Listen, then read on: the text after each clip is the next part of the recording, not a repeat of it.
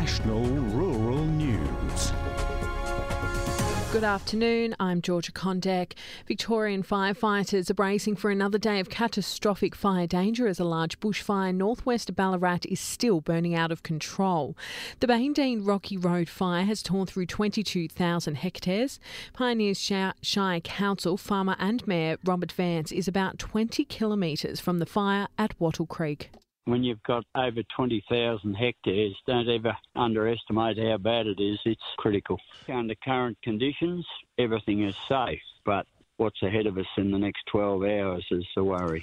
The Nationals leader is accusing a supermarket giant of turning its back on Australian producers. Woolworths is removing Norco milk from 150 stores across Sydney. David Littleproud says the factory has only just been finding its feet after shutting down during the Lismore floods, while the supermarket says the decision has been based on customer demand.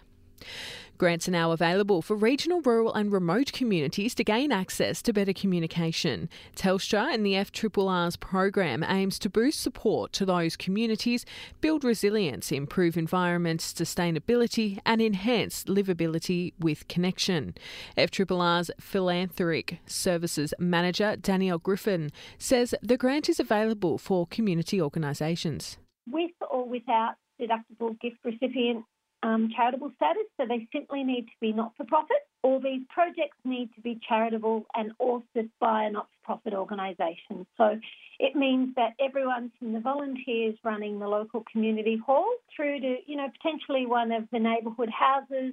Millions of dollars are being invested into the country's agriculture industry to boost and revolutionise the sector.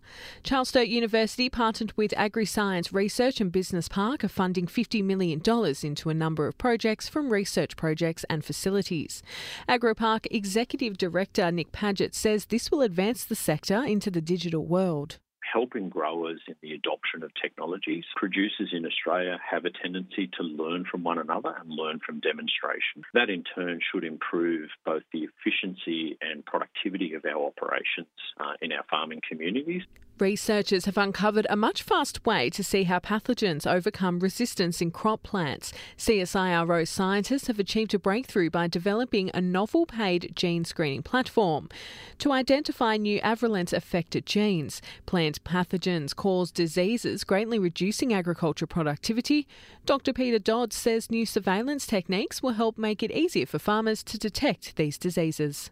We can actually go out to the field and do surveillance, whereas currently that all needs to be sent back to a central processing facility. So we'll be able to do surveillance in the field, which will give you a much better idea of what's happening in your current cropping season, of what rust strains are out there and what cultivars are likely to be able to infect. And wineries on the New South Wales south coast are kicking off 2024 with a standout harvest. The region is celebrating a fruitful harvest with exceptional quality despite smaller yields than anticipated.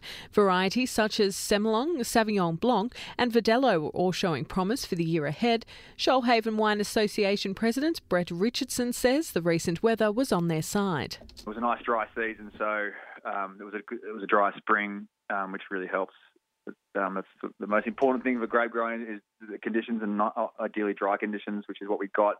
Which hopefully we have another dry season coming up. This is the National Rural News. National Rural News. Checking the markets, here's Laura Bassarati from CommSec. The Aussie market is currently running on the spot. The ASX 200 index down by just a few points in early trade. And later this morning at 11:30am, we'll get the monthly report on Aussie inflation, which could influence market movements over the course of the afternoon. Currently across the sectors, 5 of 11 are higher, led by gains in tech stocks. Miners also a support, despite Fortescue falling by 3% as it trades ex-dividend. Woolworths and Telstra also ex today. In other news, Flight Centre released its half-year results, saying it was the second best start to the year, but its shares are still falling 6%. And wealth manager Perpetual also lower following its results. Looking over to commodities, oil had another strong session, lifting by 1.7% to $79 a barrel on the back of the potential extension of supply cuts by the world's largest oil-producing nations. Gold rose by a third of 1% to $2,044 per ounce, but iron ore slid by a fifth of 1% to $126 per tonne, and that's despite reports that India is considering a potential export tax on low-grade iron ore. Finally, the Aussie dollar currently buys 65.4 US cents. This is Laura Bessarati from CommSec. To the National Livestock Report is Jay Malaganis from Auctions Plus. In the major indicative livestock markets. At the Ballarat sale yards, lamb numbers increased slightly to 26,929.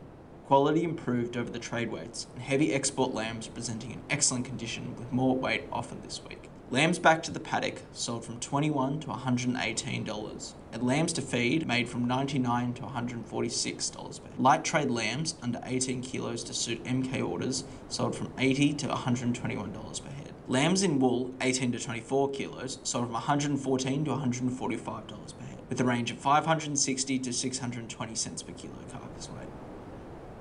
Stronger competition this week had sales up to $30 per head dearer throughout the yarding. Light merino wethers sold from $77 to $114, and heavyweights made from $95 to $120, gaining $15 to $20 per head, with an average from 350 to 420 cents per kilo. Merino ewes made from $54 to $115, selling to $15 per head dearer, to average 380 to 410 cents per kilo. Heavy crossbred mutton made from $87 to $125, sold to $30 per head dearer, to average around 300 to 320 cents per kilo. At the Camperdown sale yards, agents yarded 230 head this week, representing a fewer less cattle than last week's numbers. Quality was similar to the previous week.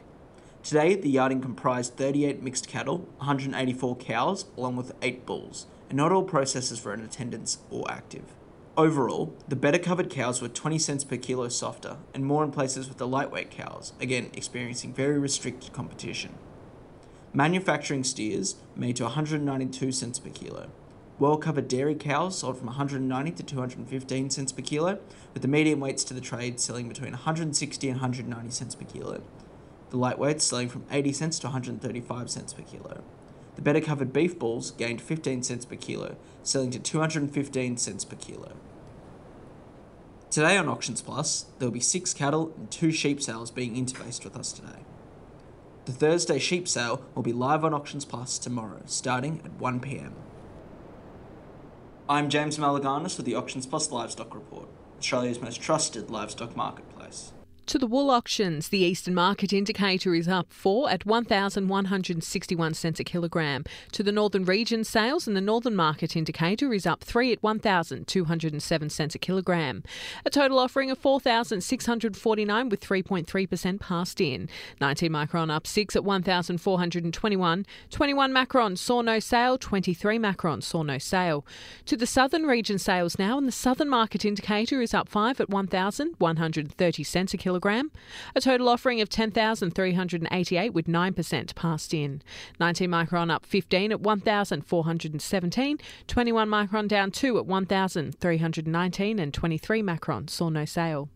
Those figures are from the Australian Wool Exchange, and now with the Grain Report, here's Joe Boyle from Pro Farmer Grain. Local grain and canola markets were mostly firmer yesterday, although barley prices were softer in the Western Australian port zones. Looking at international markets, CBOT wheat futures increased due to short covering and a weaker US dollar. CBOT corn futures firmed on the back of spillover support from wheat. CBOT soybean futures softened due to weakness in soy meal markets, and ICE canola futures mostly increased with support coming from strength in comparable oils. Local grain and canola markets are expected to trend higher today. CBOT May 24 wheat was up $5 Australian per tonne to $328 per tonne. ICE May 24 canola was up $2 Australian per tonne to $668 per tonne, and Matif May 24 canola was up $12 Australian per tonne to $688 per tonne. You can keep up to date with today's local pricing action with Pro Farmer Price Discovery at www.profarmergrain.com.au. That's the latest from the markets. This is the National Rural News. National Rural News. Checking the forecast is James Rout from Weatherzone. Today, there is extreme fire danger with total fire bans in place for much of eastern South Australia and western and central Victoria, with catastrophic fire danger for the Wimmera. This is with a cold front and trough bringing hot, dry and gusty northerly winds ahead of it, followed by cooler but gusty westerly winds behind it. Heat will peak in the 40s for eastern South Australia and northwest Victoria. There's a significant chance of dry lightning with fast-moving thunderstorms around the trough. The wind change, which could trigger fires and make them erratic with damaging wind gusts. The cooler change will come through during the late afternoon and evening. Please stay up to date with the latest warnings and advice from your local emergency services. Fire danger ratings will be moderate to high tomorrow. It will be dry across South Australia and Victoria, but with milder temperatures and less gusty winds. Heavy showers and thunderstorms will continue across northern and northwest Queensland today and tomorrow with a monsoonal flow. Eastern New South Wales and southeast Queensland will see a few showers and the odd thunderstorm around the ranges this afternoon. Thunderstorm activity will increase significantly over the central and northern tablelands and slopes of New South Wales tomorrow. Now to Close Up. The country's agriculture industry is preparing to revolutionise with a significant investment boost. Charles Sturt University, partnered with AgriScience Research and Business Park, is investing more than $50 million into research projects and facilities. They're centred around sustainable energy, animal health, soil health and technology. I spoke with AgriPark Executive Director Nick Paget, who says this is a great boost for the agriculture industry.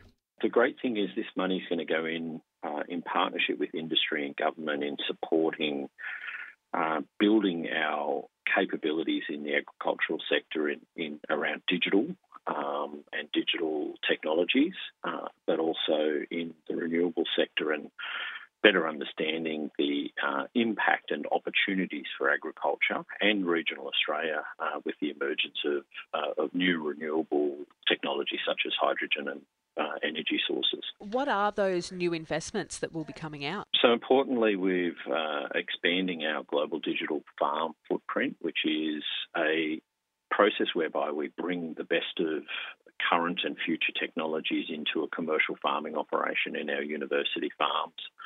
And we can test and validate those technologies and then promote them and demonstrate them to the agricultural industry and showcase them as ways that they can improve the value of their crops and their production systems. And also with the renewable sector, we're really creating some test beds where we can bring in the emerging renewables, hydrogen, biogas, biodiesel, and actually be able to showcase those in a real-life context in an agricultural setting so that producers and the agricultural sector can understand the ways that they can get involved with renewables and look at adopting renewables, as well as looking at ways that they may be able to become self-sufficient with energy supplies with some of these emerging renewable technologies. And so we'll be able to showcase and demonstrate those activities, including, looking at having the first hydrogen-powered tractor into Australia, which then gives us the ability to be able to showcase that technology, as well as hydrogen production from agricultural waste streams, which enables us to look at how producers can be involved in the production of hydrogen, but also in the utilisation of hydrogen as an example. And this will expand out into our emissions reduction programs, where we're really focusing on helping growers change their practices to reduce down their carbon emissions and also become more sustainable in their environmental impact, while still being able to deliver the great quality products that Australia and the world sees value from Australia in. Yeah, absolutely great initiatives for the industry. How will, all these investments actually revolutionise agriculture across the country? Well, there's probably three key targets we're looking at.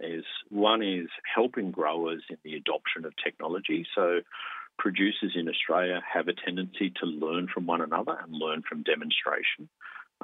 And so this is really important in being able to demonstrate these new technologies, to showcase them to producers so that we can increase their adoption rates of technology.